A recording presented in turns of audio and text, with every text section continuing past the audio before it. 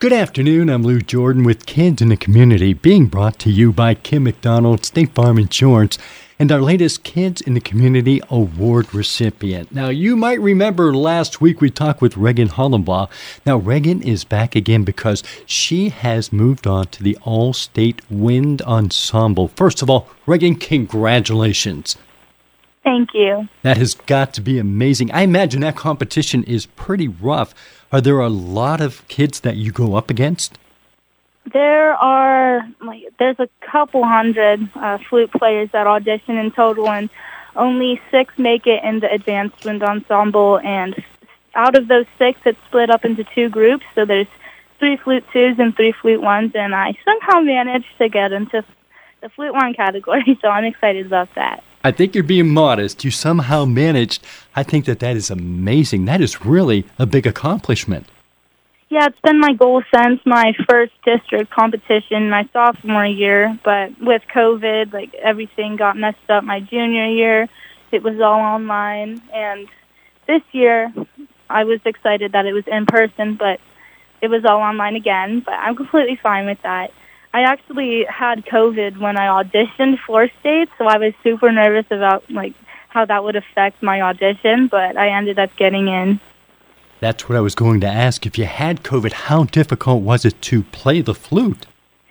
It really affected my breathing and my ability for breath control, because that's something that's very important for articulation and your tone.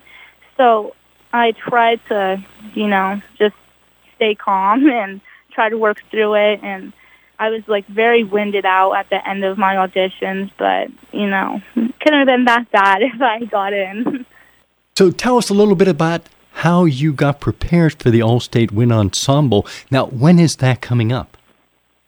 It is April 9th, and we are going 3 days in advance for rehearsal. We're staying in the Kalahari Resort, actually, so that'll be exciting, but I got my folder for my music and my audition pieces, say a month ago, and I just worked on it. And at the district festival, the audition pieces were released, and we only had about 2 to 3 weeks to prepare it, and it was quite challenging. I was practicing every single second I could in between classes. I ended up skipping a couple classes that I didn't have anything major doing in, so I could come down here and practice. That sounds like that's going to be a lot of fun and exciting at the same time. Yeah, I'm quite excited for it. So, Reagan, tell us, how long have you been playing the flute? I've been playing flute since 4th grade, so that's about 8 years, I'd say. Were you inspired by somebody to play, or is that an instrument that you just picked up on your own?